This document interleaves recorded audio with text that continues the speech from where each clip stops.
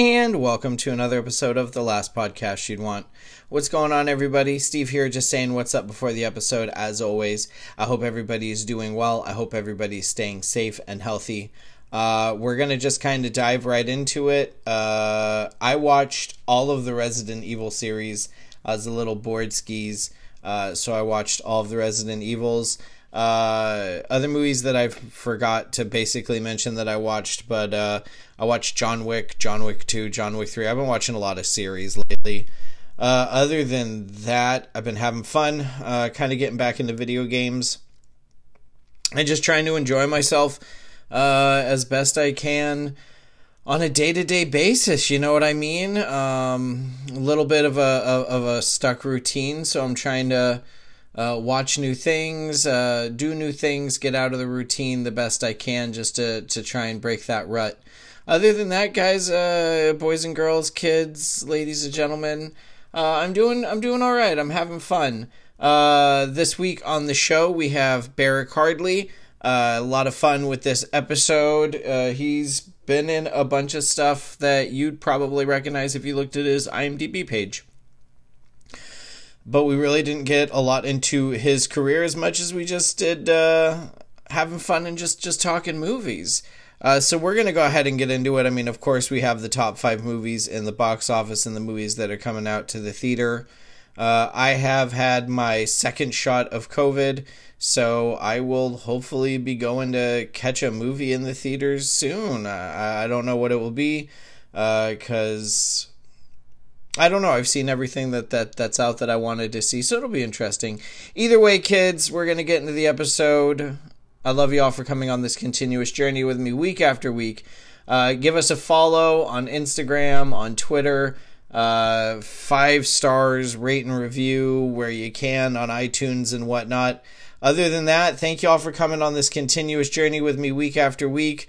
I love you all for it, and we're going to get into the episode with Barak Hardley. And until next week, tip the veal, try the staff, and enjoy the episode. Let's all go to the lobby. Let's all go to the lobby. Let's all go to the lobby to get ourselves a treat. Coming in at number 5 in the box office this week, we have Raya and the Last Dragon with $1.4 million. Separation comes in at 4th with 1.8. Godzilla vs. Kong has $2.8 million, making them number 3. Mortal Kombat falls victim to the second spot position with $6.2 million, while the Demon Slayer Mugen Train takes $6.4 million with number 1. And coming out to the theater this week, boy do we have a lot. We have The Wrath of Man, Here Today, Mainstream, Benny Loves You, Silent Life, The Waterman, Enfant Terrible, and Above Suspicion. And those are your top 5 films in the box office and your movies coming out to the theater this week. And now, on to the episode.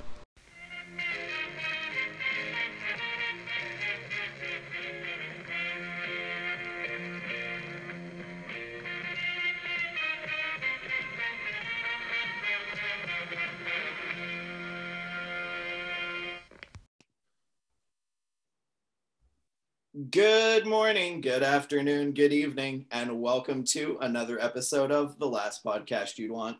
Steve here, and today to the show, we bring an actor, we bring an artist, we bring Mr. Barak Hardley. Barak, how are we doing today? Thank you for coming on. Top of the show, I'll say, I love the Easter egg print that you were doing on Instagram. I loved a lot of the little eggs. I'm a big Aqua Teen Hunger Force fan. So I caught those. Like you had what, Pee Wee Herman and Cherry, I want to say. What, did I have those in there?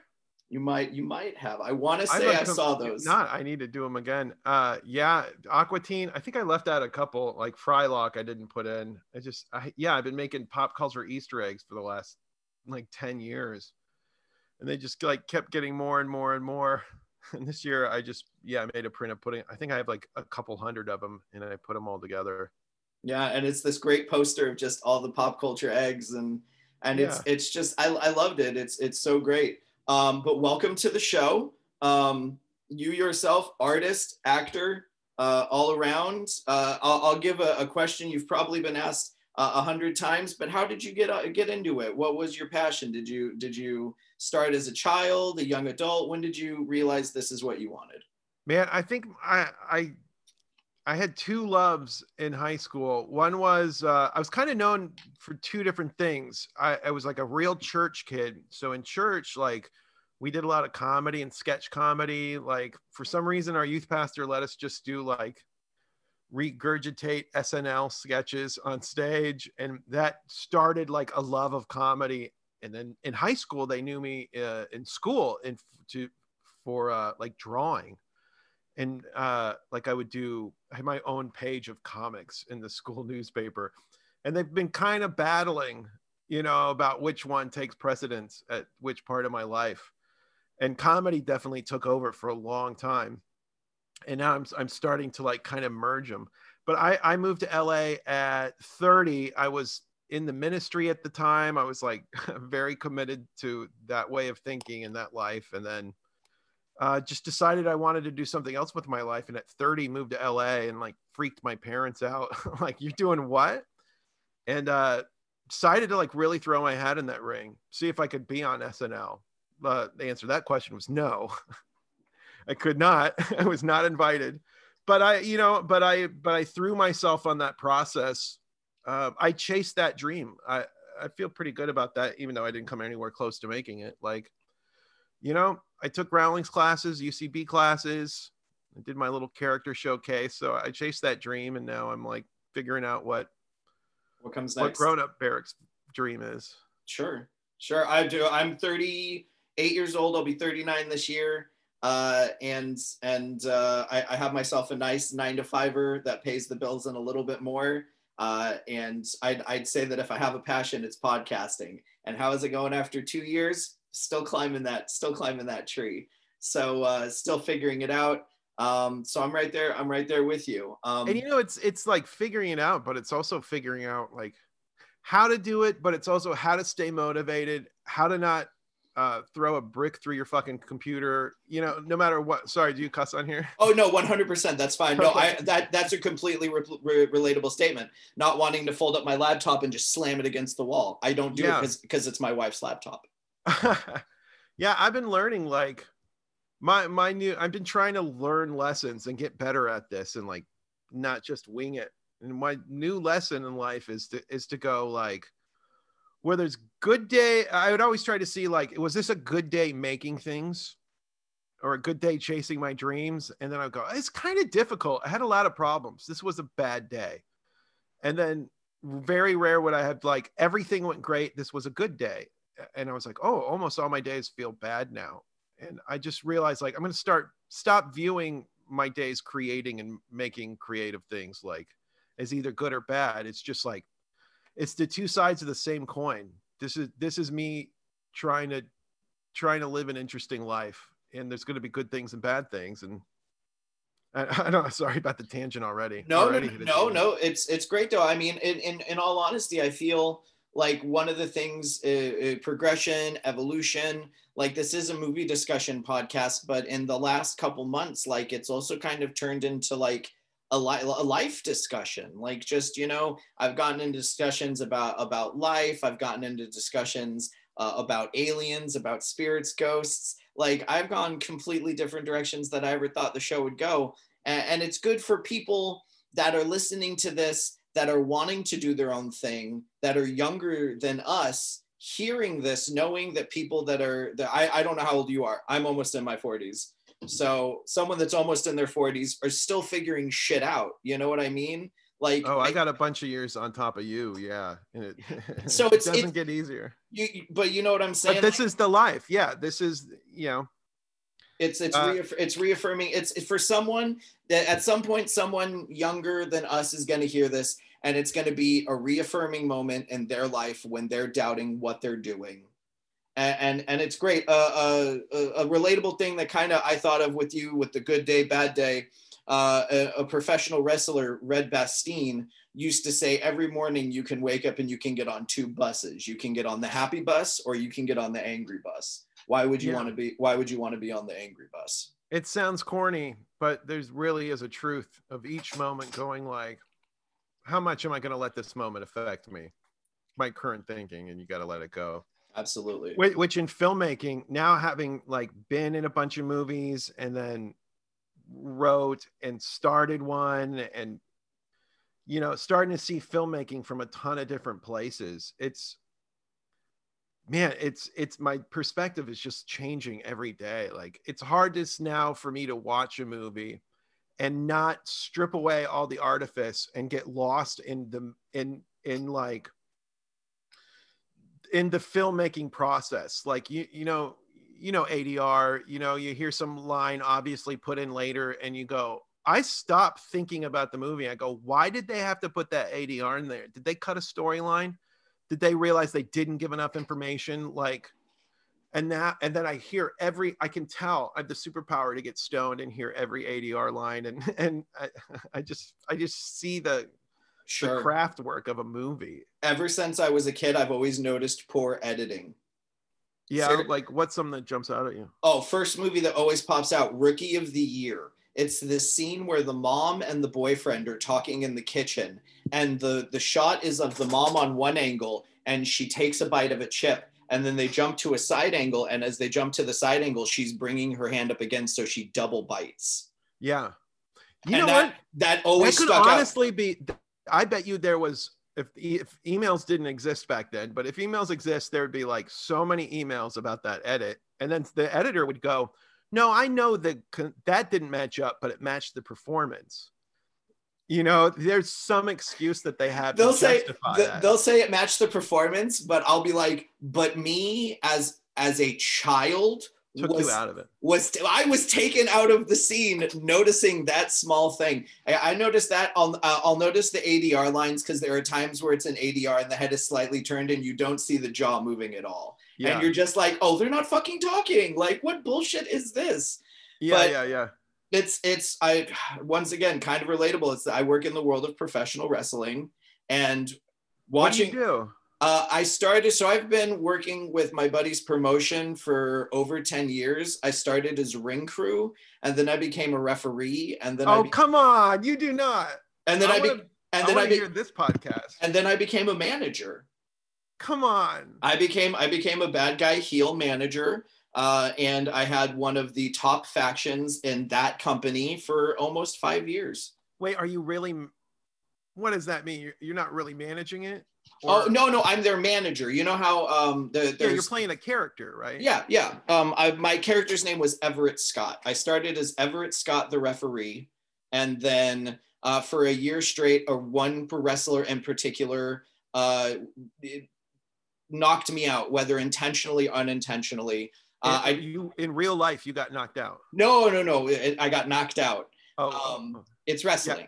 Podcast is perfect for you to do air quotes. Exactly. So for a year, I got knocked out by this guy, intentionally, unintentionally, every show for a year.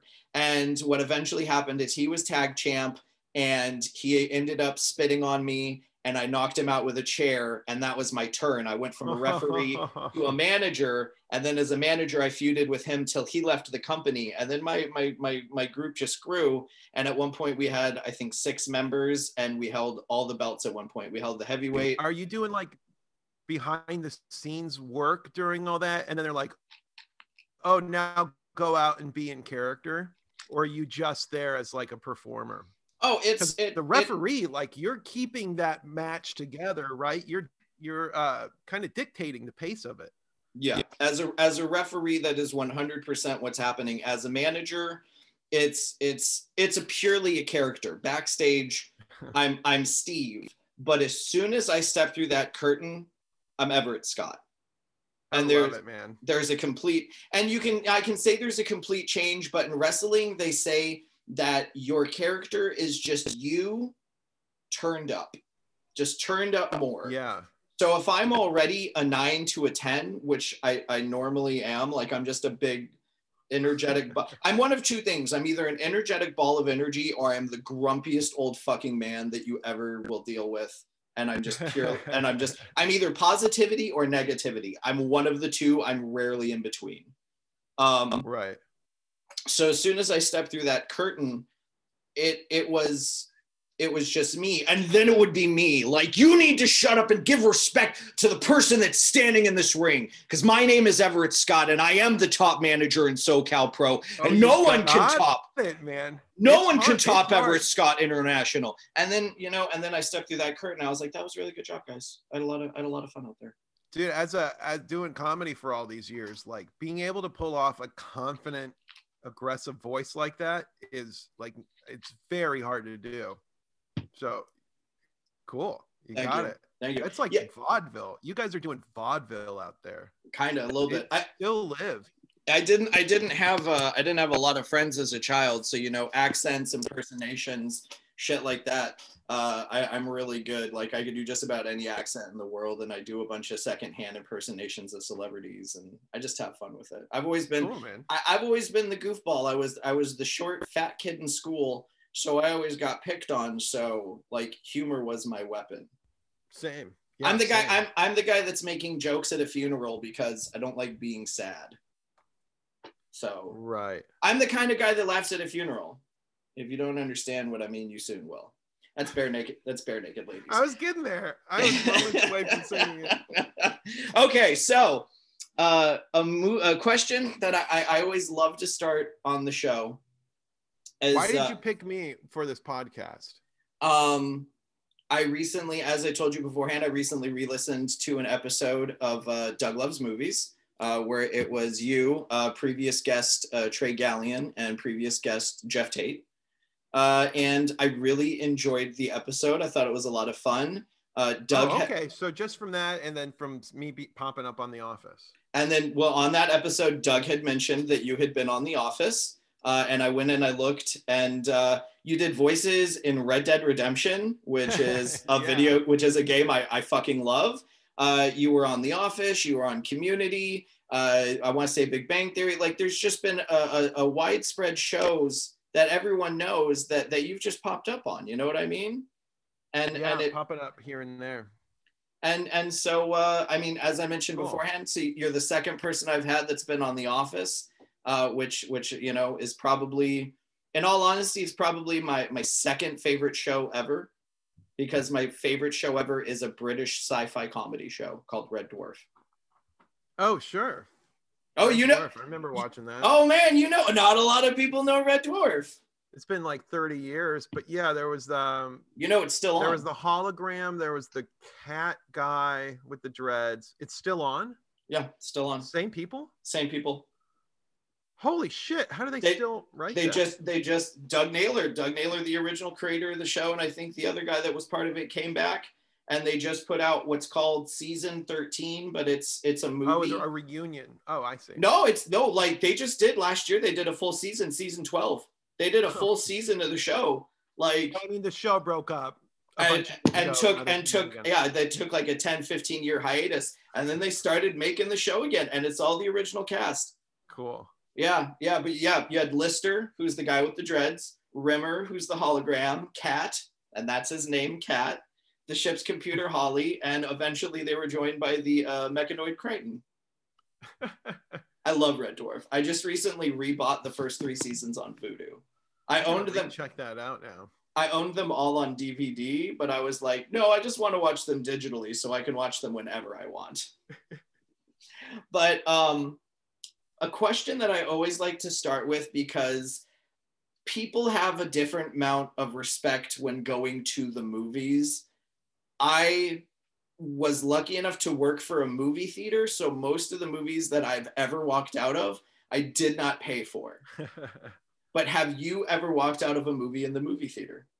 Yeah, I think my first time was, I don't know why I went to see this as like a tween. You finally got some cash in your pocket.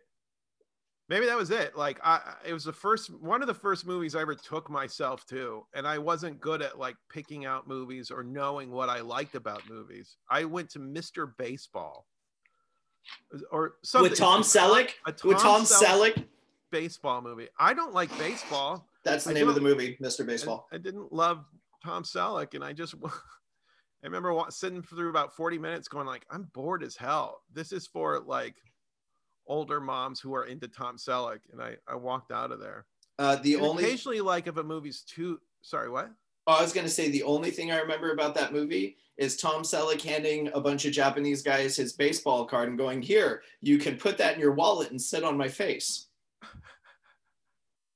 I mean, I would not have left on that line. That's the best line in the movie. That's all I remember from it. I guess when movies get like ultra violent, no, that's not true. There was one movie that I was just like, it was like one of those movies that everybody has to see, like an Oscar nominated movie that was talking about like a really cool subject, but it was just like, they just showed torture for about an hour. What movie was that? Like, I don't want to tell. It's embarrassing to say. I walked out of 12 Years a Slave. Okay, no, It was just so. I was like so feeling it, and it was so intense, and I was just like, it started. I got sick, and I had to leave. It was like so brutal. Sure, yeah, 100%.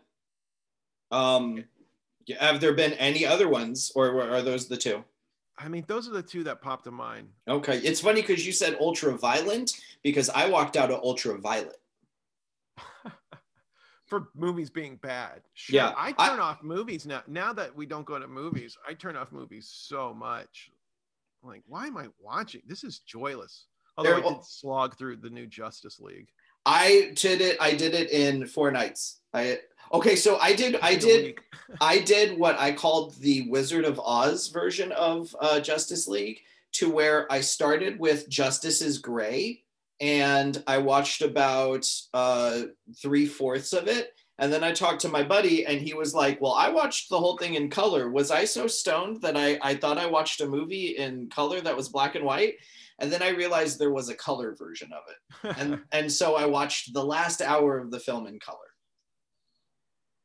Didn't miss anything, probably. The only thing that I did not like is I was very confused for a brief moment when they first showed Martian Manhunter, because when he's in black and white, you cannot see all the green and red from Martian Manhunter. And I was flipping out going, "Is that Martian Manhunter? Is that? I don't know. No, I don't know. I don't know." Oh, yeah. And he probably looked a lot closer to.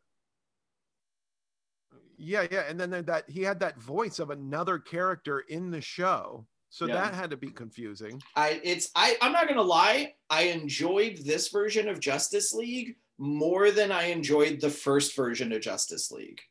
There was more backstory. I liked the introduction of Iris West. I like the stuff like they made the mother boxes make sense.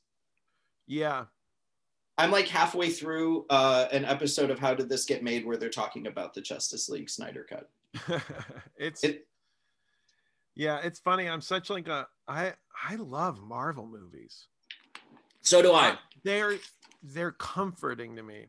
It's comforting to me knowing like, oh, people, I think it's the same reason I like Disney parks and I like Marvel movies, even though I'm like a grown man who likes to think he's cool and hip.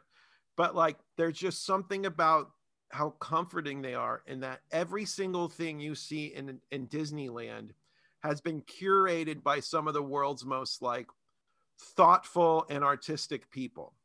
Sure. And so everywhere you look, even if they're like, it's a construction site and they've had to put up walls, those walls have been thought through and beautifully painted. And I feel like Marvel kind of tries to do that with their movies.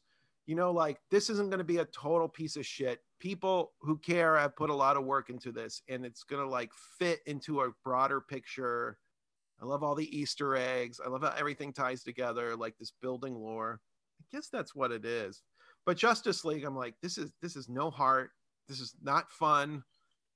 We put this in the hands of some very joyless people. And yeah, I'd have to say I enjoyed the 4-hour version more than I enjoyed the 2.5-hour version. Am I gonna watch it again? No. But no. Yeah, it was better. Yeah. Yeah, my buddy. I texted my buddy. I went, "You were right. There was a version in color. I'm gonna watch the last hour in color." And he replied, "Or you could restart it." And without even skipping a heartbeat, I just replied, "Nope." Nope. What, are you gonna get something new out of it? Yeah. Am I gonna notice something I didn't notice before because there's color? Nope. But it's funny, 4 hours, and they could barely scratch the surface of what an emotion is. To give anybody a complicated emotion. There's like one character with a complicated emotion, and that's it. And you had 4 fucking hours and some really good actors. Yeah. It's shocking. But I'm not gonna watch it. I know Zack Snyder's gonna be listening to this. I'm just dooming my career. Or as I like to say, because I'm very silly, an old joke my friends and I used to say is we went to Comic-Con all the time, and if we ever met a celebrity, they were there on out close personal friend. Close personal friend. So my close personal friend, Zack Snyder, will probably be listening to this at some point. Because I met Zack Snyder for about 10 seconds on the Comic-Con floor, snapped a quick photo with him, and then he continued on his way. Man, I was at Comic-Con. I got to go to a Comic-Con party one time, and then someone calls out to me, and he goes, "Barak, hey, Barak!" And I turn, and it's this guy I don't really recognize.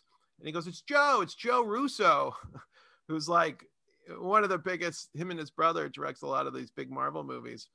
And I was like, oh yeah. And I put it together and I was like, how the hell does this guy know me? And it was because years before I was in one episode of Community that I think they must have written. And those things, like, you're on set for 2 hours or 4 hours, and then you go home, and that's your only connection with the show. But then I was like, that's cool. He knows me. And there's always a part of my brain going like, I hope he remembers me when the next movie, but like, no, that's not going to happen. But at least there's a chance I could be in the MCU. There is always that chance. You just reach out to him at one point and you'd be like, remember we met at that Comic-Con party because you remembered me from Community. Yeah. Funny enough you say that. Right before we hopped onto this, I was watching Endgame. Oh yeah. Yeah, I watch random Marvel movies all the time. That's my background noise movies. If I'm doing stuff, it's usually just Marvel. A buddy of mine got in a Marvel movie because of that same thing. He's in Civil War. His name's DC Pearson. Oh, DC, he's been on Doug Love movies as well. Oh yeah, super nice guy. Dude, that guy writes novels. Really? Yeah. Who writes? I have a hard time writing screenplays, and those are 90 double-spaced pages. Who writes like 700-page novels? DC Pearson. I'm in the process right now. I'm on page. My goal was to write a page a day starting into the new year. And I had a little bump. I had a couple bumps about along the way. And I'm at about page 15 right now, but I'm still trying to write. Not a 700-page fucking novel, but I'm trying to write a nice little 200 to 300-page story if I can somehow make that happen. Man, I don't know how people just go like, I'm going to sit down, I'm going to write pages every morning, because I need to outline something for 6 months. Like, I need to know exactly where it's going, and then I can crank out the whole thing in 10 hours. But like, I just to start and not go like, why am I writing this character? Is this character ever going to come back? That's me. It took me, I've never talked about this on the podcast, but all of my friends know this. In the span of 5 years, I wrote a 13 episode, 30 long minute zombie TV show. Yeah. In 5 years for one season. And now you're saying that as like, I go way too slow. Oh, no. I go way too slow. Right. The fact that it took me 5 years to do 13 episodes, but I had full outlines. And the thing is like halfway through, they announced, so probably about year 2 or 3 of writing, they announced the Walking Dead TV show. Yeah. in which all of my friends knew I was writing a zombie TV show. And they're like, all of them were like, dude, you got the show? Like, they bought the show? And I'm like, fuck you guys, like, get out of here. And yeah, now it's just sitting on a jump drive, just 13 episodes of a zombie TV show that at one point I reached out to a couple of artists to try and get into like a graphic novel of some sort, because I can't draw for shit. And no one ever, like, I had one person. Do this. Do like a radio podcast version of it that costs no money. That's true. It costs, you can do it for no money. It's probably a hassle. Holy to shit. like get the recordings, and then but you can layer up with sound effects and get like friends to come in and do the voices. Yeah, why not? I'm gonna get you to come back, and I already know what role you're playing. I'll do it. I hate to tell you, dude, but your character dies. I love doing shit where like I realize my strength is someone who likes to like come up with ideas and pitch on ideas. Dude, that is such a good idea. Because I love to hear. I want to do a podcast where I hear people's like broken ideas like that. To go like, I worked on this idea, I loved it. Now it's dead. And then try to like resuscitate it and get that person excited about it. I could give you like 5 episodes of that, because I keep coming up with concepts for stories. I'm really good at coming up with a concept and a good ending to either end it or set up for something new. And it's that middle part that always fucks with me. I got a story about a kid that he's the son of death. Like, his mom was immortal, but his dad is death. So he literally sees the amount of time that everybody has left in their life above their head. Just as he's walking down the street, he just sees like 25 years, 4 days, 12 hours, this minutes, that seconds.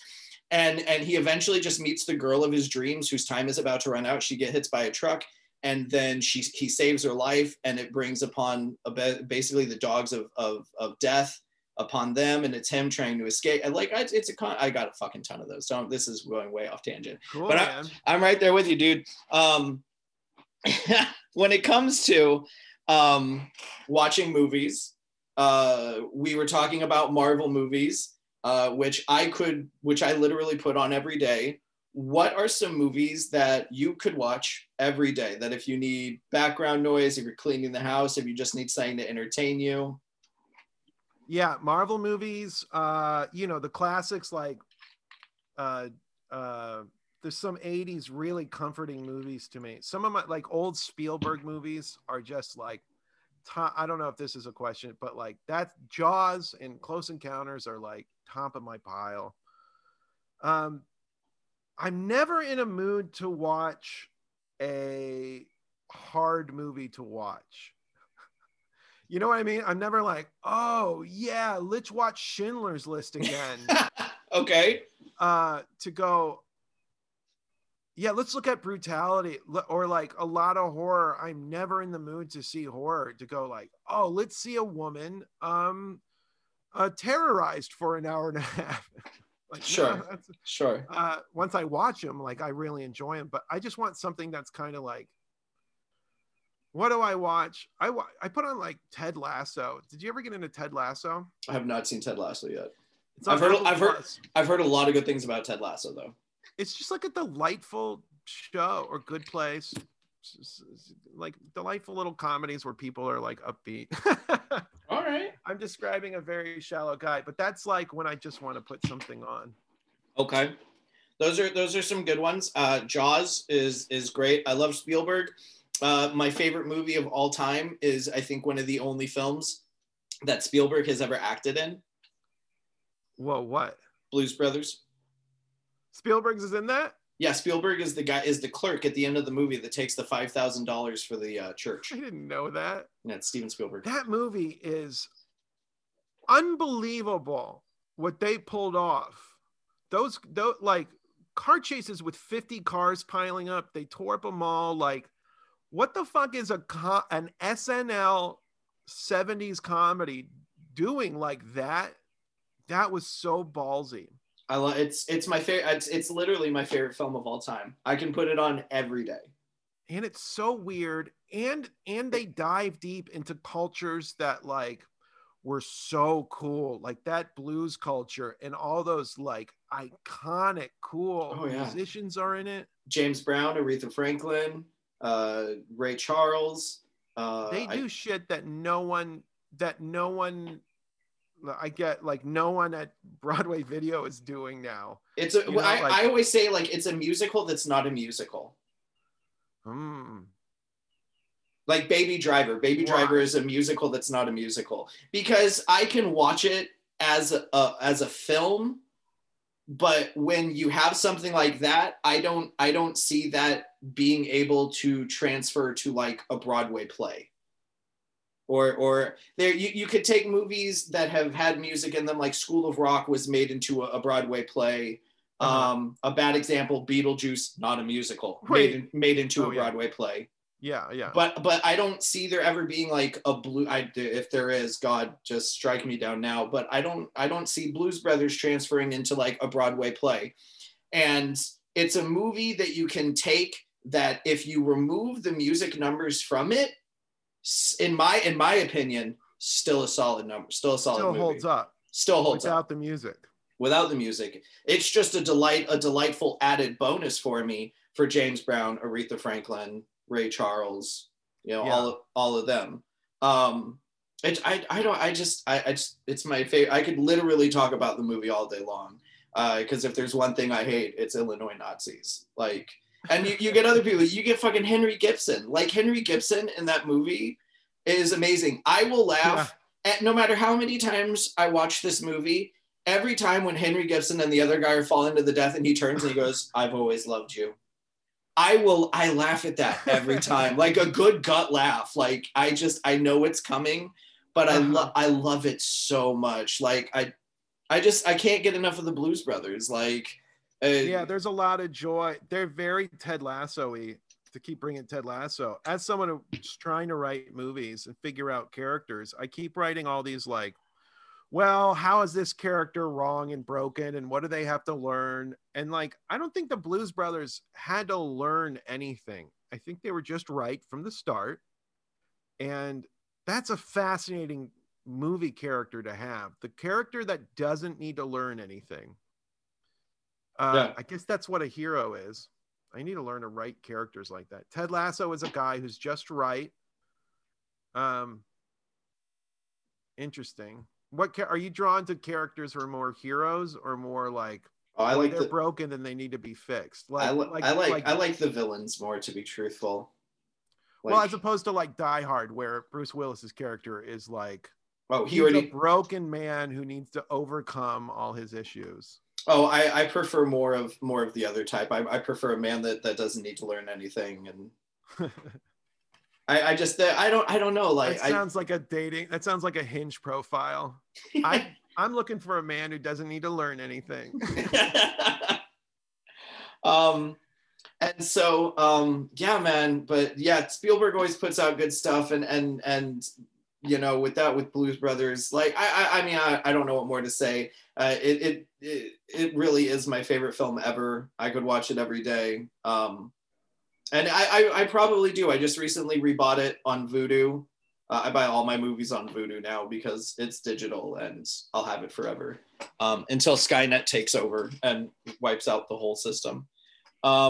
With that though, we can kind of go back a little bit to the younger days of Barak Hardley. What's a movie that you can watch that kind of takes you back to your childhood, to a more youthful time? And definitely something close to my heart. I mean, I'm probably every guy my age has these movies in their list, but like the original Willy Wonka, like that brings up some of those feelings of wonder and joy, and things are so weird. Yeah, when you're young, the world is so weird and foreign and dangerous and delightful. And I think that movie kind of picks up on a lot of that. Absolutely. Willy Wonka and the Chocolate Factory is a great one. I'm a big Gene Wilder fan. I love. It's so fucking amazing. I grew up on Mel Brooks. Like, my parents raised me on Mel Brooks. So Young Frankenstein, Blazing Saddles. I just watched Young Frankenstein. I was not like a big Mel Brooks guy, and yeah, just watched Young Frankenstein, and I just had to keep reminding myself, like, no one had ever done anything like this at that point, because that comedy now, seeing it for the first time, is like super dated and it's super simple, and you're like, what's the characters here? But at the time, it was breathtaking jump forward in satire. Yeah. Mel Brooks was great at that. Gene Wilder's whole bit in that movie, and no one can do it like Gene Wilder. I'm not knocking him, but his whole bit is going, I'm talking very softly, and now I'm yelling. And it's that for an hour and a half. But no one in the world can do it like him. So it's entertaining every time. Yeah, a great. I was raised on it, so my cousin. I legitimately could be probably anywhere with him, and I can look at him and go, "You haven't touched your food." And 9 times out of 10, he will put his fingers in his food and go, "I'm touching it. I'm touching it. Are you happy?" What? Oh, Igor in that movie. What was it? What do you remember? Marty Feldman. Marty Feldman stole that movie. I was shocked at how like they knew how to write for that guy. Him, every look he gave the camera was wonderful. Man, that Mel Brooks I could also talk about all day. That cast, you have Gene Wilder, you have the fucking amazing Madeline Kahn. Such a lifelong crush on her. Oh, you and me both. That's a childhood crush. Lillian von Stupp, like from my childhood. Not knowing what Stupp meant as a child. Terry Garr, Marty Feldman. Yeah. Gene Hackman. Gene Hackman's in that movie. Is he? He's the blind man. Oh shit! I would think I was pretty stoned when I watched it. Do it again.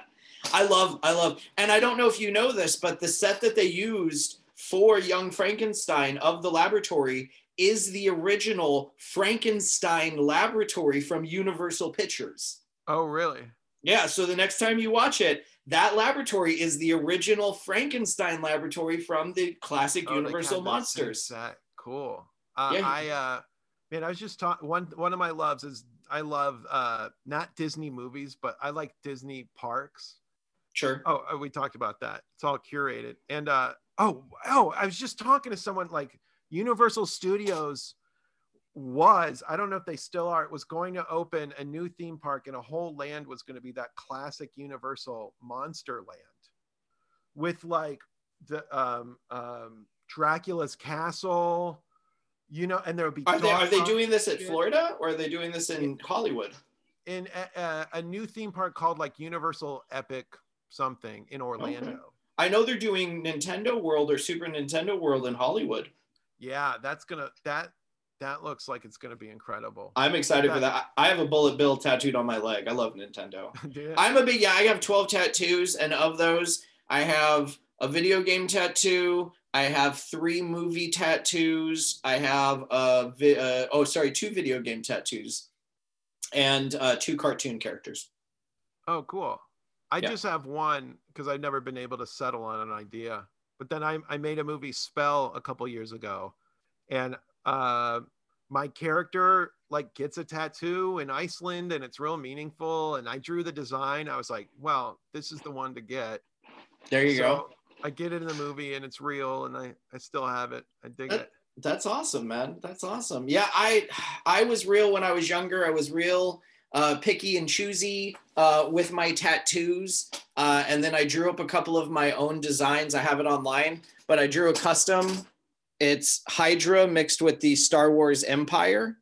Okay. And then you have the Rebel Alliance with the Shield.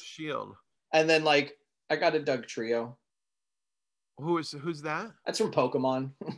Oh, I missed out on Pokemon. It's from Pokemon. I have an outline of Bigfoot on my leg, but the Bigfoot is Harry from Harry and the Hendersons. Oh, cool. Like I just got a bunch of geeky tattoos. But when I was younger, I was very choosy on the tattoos, and now that I'm older, I see a design. Like the next one I'm getting is the Pick of Destiny from Tenacious D's The Pick of Destiny. And I'm getting it on my arm probably. Very cool. But those are some great movies that take you back. With that, we go to the opposite spectrum, and I have a feeling that you're going to have possibly some good answers for this. But what's a movie that you feel that you can watch once and you never have to watch again?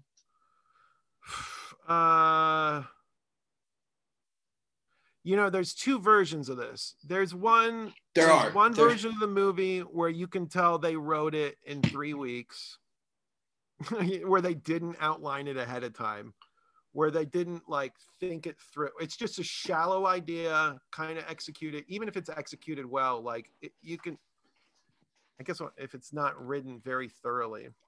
One of my favorite movies ever was actually made in like 3 weeks on a bet. What's that? The Pest by John Leguizamo. I'm sure I haven't seen it. I'm sure there's some brilliant movies in that. Oh, category. that's just for me. It's what I like to call a fun dumb stoner film. Right.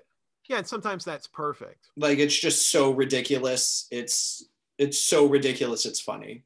And it's got a bar for comedies. Comedy script writing, as long as it's funny, people don't give a shit about like the overall story. So, but I tend not to watch comedies over and over again. I watch a lot of comedies. I'll do bits where I go through all of the Police Academy movies. I'll go through Mel Brooks bits. I just love good. Like comedy is probably my favorite genre. Like mostly because I just love humor. Yeah. I pick it apart. It's too hard for me to now separate the filmmaking from the film. I know the process too well and I can't unsee it. Sure. Why did they get this location? How much did that cost? So no one told any of the actors what the script meant. You ever watch them? I'm watching this show For All Mankind, and some of the scenes are so good. And then other scenes you can tell like the two actors don't know why they're saying the words that they're saying, but they're saying it really dramatically. That's hilarious. So what's the other kind of, so you said there's the script that was written in 3 weeks with no outline. Or it's just the hard movies. The movies that like, I want a movie that if you're gonna hurt me as a viewer, like if you're gonna make me watch like something really brutal happen to someone I care about, I want to know that you're going somewhere, that you're trying to teach me something, and you're not just trying to fucking hurt me for titillation's sake. You know what I mean? Sure. Like I like movies that leave me excited to grow and able to grow. But if a movie's just out there like just trying to hurt me, I don't have time for it. Sure. I always say it's either a movie that's so bad that you just watch it once and you're done, or it's a movie that's so impactful. Mm-hmm. Like one that I always my original answer was Kids. And then I changed that answer because I don't think anyone should ever watch that movie. My actual answer is like American History X or There Will Be Blood. You go watch the movie once and then yeah. So for you, like, do you have one or two movies that come to your mind? 2 movies came out at the same time, and there's so much in the same world, but one I will watch every time I think of it, and the other I don't ever want to watch again. It's There Will Be Blood and No Country for Old Men. And which one do you watch every time it's on? No Country for Old Men. Okay, that's what I thought. Yeah, my brother and I went to go see that when it came out in the theater, and we loved it. Like we were in our 20s and we got it, and we were walking out of the theater, and there were these older couples that were like, I don't get it. Why did it just end? And I'm like, that's the brilliance of it. Like, yeah, like Tommy Lee Jones, like I was having this dream this other night. Yeah, that movie connected all of its points it was trying to make. Oh, such a good movie. And it connected in a way that my brain clicked, and I felt it emotionally. And and when it cuts out, my brain went, oh, I get that. It was like right at that's right, wherever my intelligence is, it like matched up with that. But whatever, like, There Will Be Blood was trying to say, my brain was like, I don't get your fucking point. I'm not sure you have a point other than you're trying to say like, I drink your milkshake. I drink your milkshake. Like, oh, this, I guess like I really need that story. I need to trust that the filmmaker is trying to teach me something. They know where they're going. That they have a beautiful point, that they have a thought that's so beautiful and important that they had to make the movie that's the filmmaker I want to be. Sure. Like, I mean, it's that yeah, you know, am I just going to entertain and make money, or that's fine. That's what I've been doing my whole life, is entertaining people and trying to make money. But my goal is, I'd like to say something with my time on earth, with my art. You know what I mean? Absolutely. And that's the shit I'm drawn to. Man, I'm not even gonna lie. I've been doing the show for almost 2.5 years, and I think this is the first time someone's brought up No Country for Old Men. Oh yeah. Oh yeah, I need to, now that you mention it, I need to rewatch that movie. It's been a couple of years since I've watched it. I need to rewatch that movie, because for me, I got a couple movies that if they're on, I'm watching them no matter what. And two of them happen to be Nick Cage films, Con Air and Gone in 60 Seconds. If either of them are on, I don't care what point you're at in the film, I'm just sitting down and I'm watching it. Now that we're talking, man, I love heist movies. Oh, like heist movies. Ocean's 11 movies. I was watching Ocean's 11 last night. It's so comforting. And also, there you go. There are more heroes who don't need to learn anything. Like Danny Ocean has it all figured out for a moment. We just don't trust him enough. Those movies are so well made. And so slick. I love Italian Job. I think Italian Job's a great one. Oh God, I love heist movies. Then there's that new Rick and Morty season 4 episode where that's all bashing heist movies. And like, oh, Dan Harmon hates heist movies, but boy, I love them. They're really great. They're really great films, except for maybe Reindeer Games. I'm just kidding. I've never seen it. And in its own right, Endgame is a heist film because Scott Lang himself says it's a time heist. Oh yeah, time heist. That's great though. What's your favorite heist film? Probably the Ocean's movies. Okay. Boy, my brain doesn't. My brain isn't able to think of all the movies I've seen at one time. Oh no, that's all right. To me as they come. Yeah. But going back to a younger age, if this has happened at all, because I've had people that have not had an answer for this, but do you remember the first movie to give you nightmares?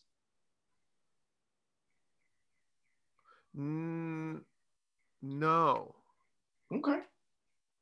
Do you remember the last? Thinking about that. Do you remember the last movie to give you nightmares?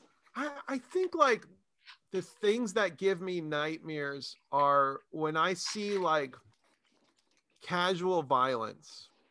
Okay.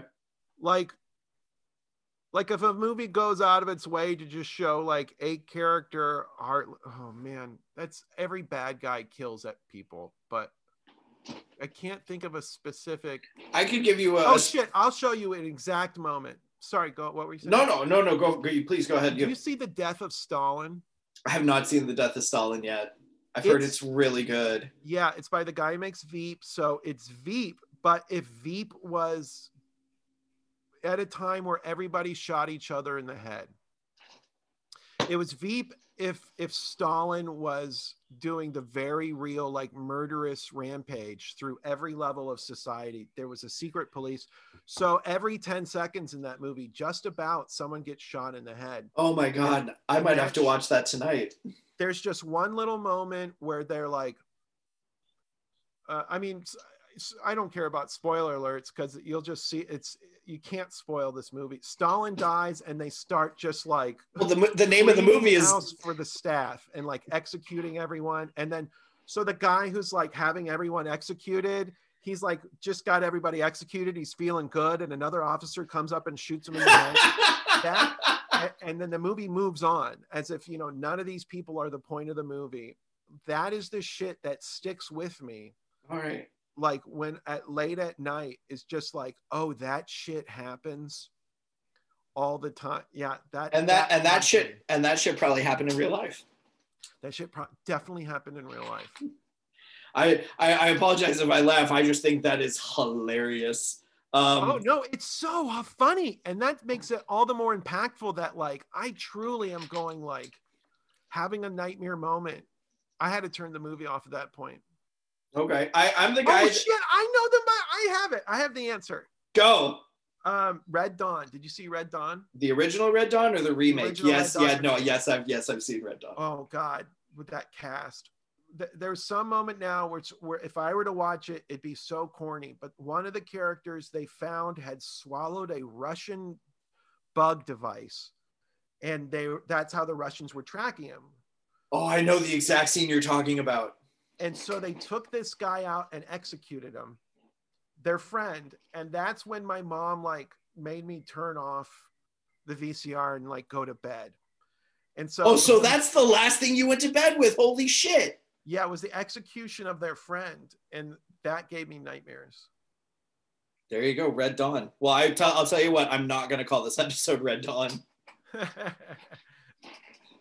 That's now, see that as a man, I see that motherfucker had it coming. Oh, 100%.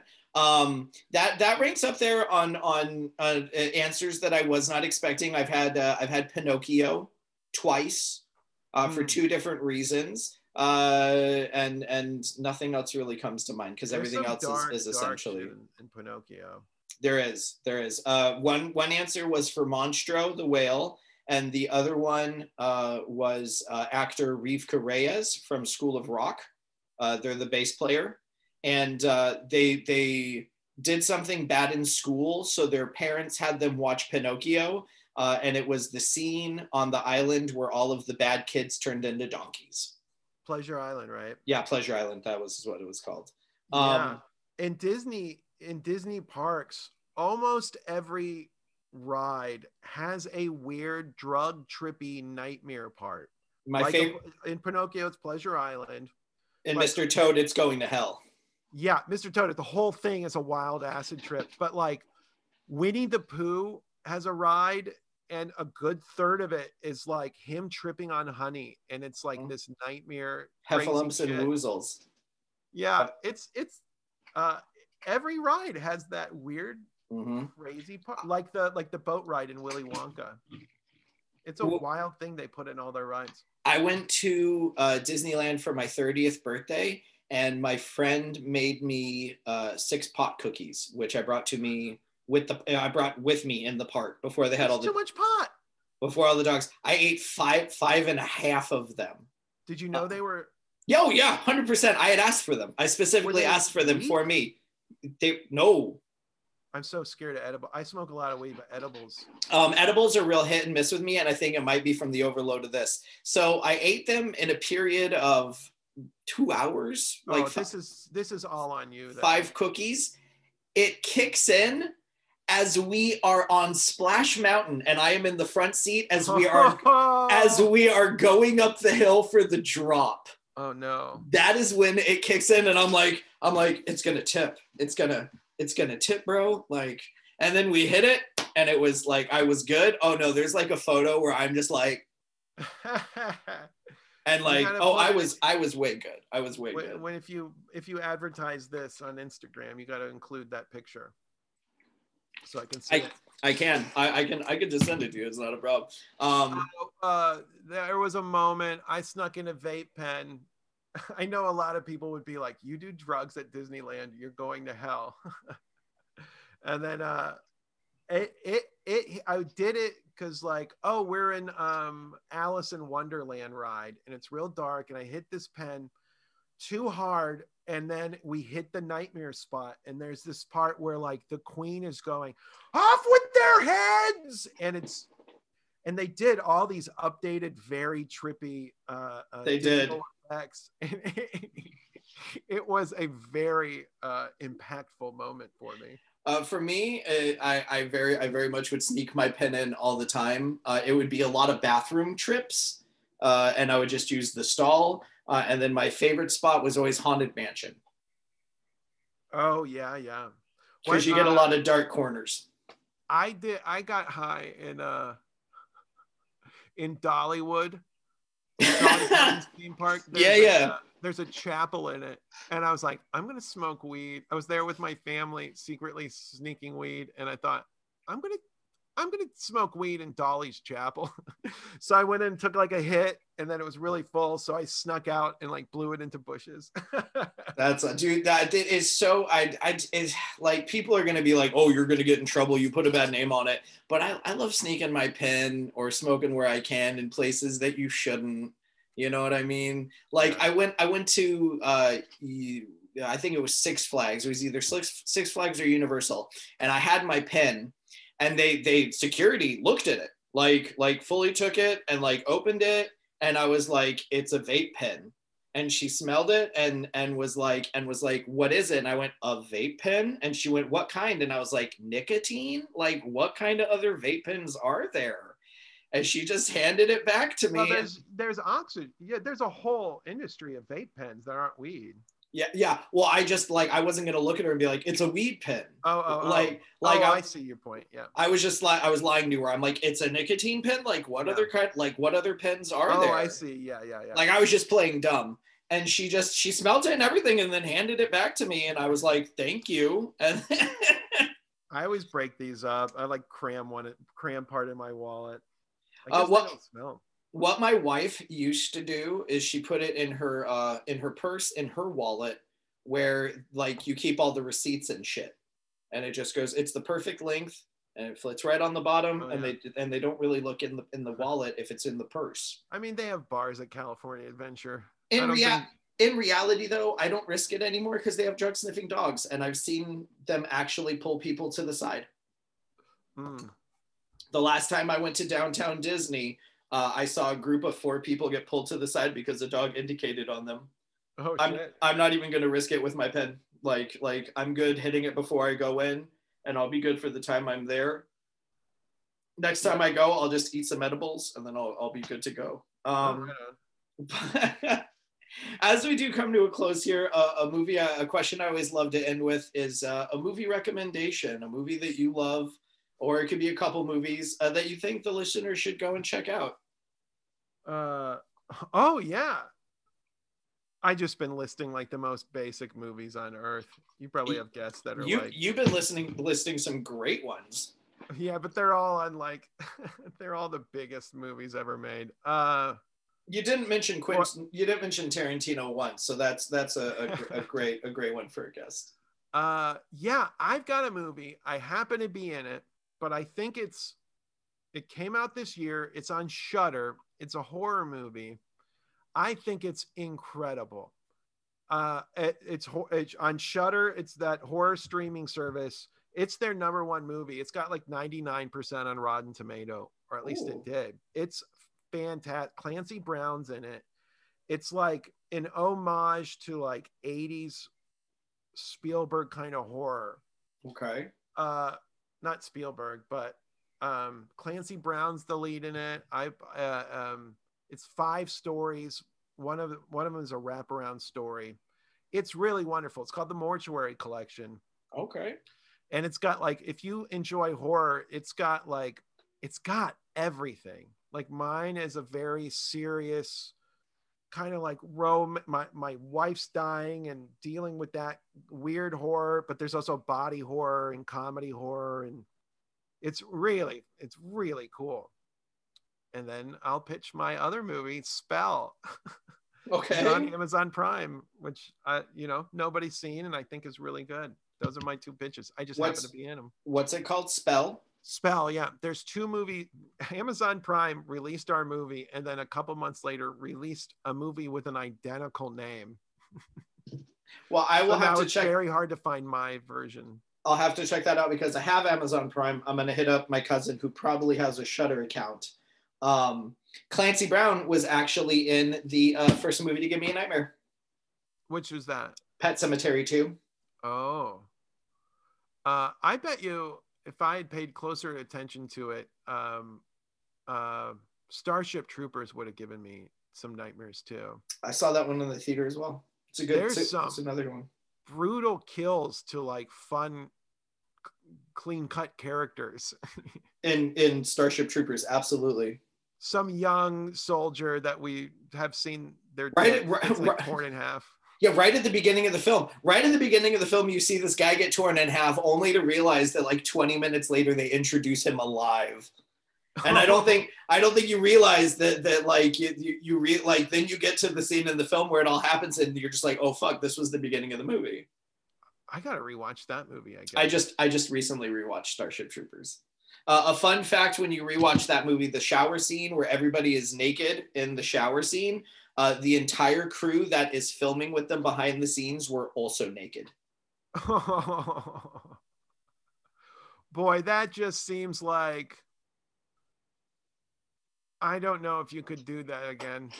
I can tell you that scene, I've heard the story, like everyone that was filming in that room was naked to make everyone else feel comfortable. Yeah, I can see why they do it, but now I put my producer hat on and I go like, no, that's a billion lawsuits. Seeing that many more penises around our actresses, because it was an all-male crew. Probably. It probably was. In the 90s, it's an all-male crew. Well, Barak, thank you for coming on the show. As we come to a close, where can people find you online? What do you have coming up and what can you promote about yourself? Yeah, find me. I'm everywhere at Barak Hardley. I'm started making videos in the last few months. I'm trying to make a video every week. I'm trying to like make something creative or talk about the creative process every week. So they got like a lot of cool things coming out. I just did my Easter eggs.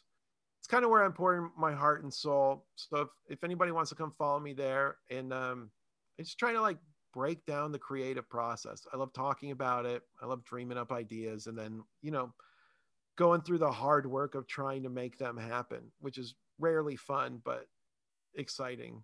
Absolutely. And as we do come to a close, I always like, I keep a continuous message of keeping a PMA, a positive mental attitude. As we come to a close, do you have a message of positivity or a personal mantra? Buddy, do I fucking ever. Ted Lasso, I watched it a month ago, and this character quotes Walt Whitman. Here, I have it written on my computer. It says, "Be curious, not judgmental." And when you were saying earlier that there's two versions of you, it's like either like upbeat, hyper, or like pissed off. Like, I know exactly what you mean. My default is the judgment, kind of pissed off. I watch something and I go, is this good or bad? But what I need to be doing, as if I need to sit in judgment of every single thing, of every food I eat, of every person I meet, of myself, of what other people are saying, instead of judging it, I just need to be more curious. And dude, I go from feeling like bitter and upset in a given moment to just going like, oh, I feel more joy now. It's crazy. It's crazy how choosing curiosity over judgment is changing my fucking life. I'm so grateful to like have this idea in my head. What's yours? A day without laughter is a day wasted. Charlie Chaplin. That's cool. That's all that it feels like. It's in the same vibe. Like choose wonder. Yeah, that is a great one. Barak, thank you so much for coming on the show. Oh, my pleasure, man. It was fun to talk about this stuff. And I can say right now, if you're down, I would definitely love to have you back on. Just to do an episode, just talking, man. This was fun. Stories, if only just to get you on the line, and you can maybe help me work through some of these goddamn storylines I have in my head. Yeah, it sounds good. Let's do it. And then, but if we do that, I'll need to hear about how you started production on your radio play, my podcast and my zombie series. Dude, you can like, that'll give you a reason to open it up and go like, oh, okay, what won't work? What would I need to change? If I had the time to actually gearhead it with you right then and there, like we'd still be talking about it. And you really got the gears going in my head. Like I really thank you for it. But as we do go home, ladies and gentlemen, that has been another episode of The Last Podcast You'd Want. And until next week, tip the veal, try the staff, and I'll see you then. Thanks for coming to see our show. Sad to tell you we've got to go. Grab your hat and head for the door. In case you didn't notice anymore. If you like our show, tell everyone but. If you're big and straight, keep your big mouth shut. If you came out, we have to shout. Adios, au revoir, we don't say. Goodbye. Get lost! Get lost! over.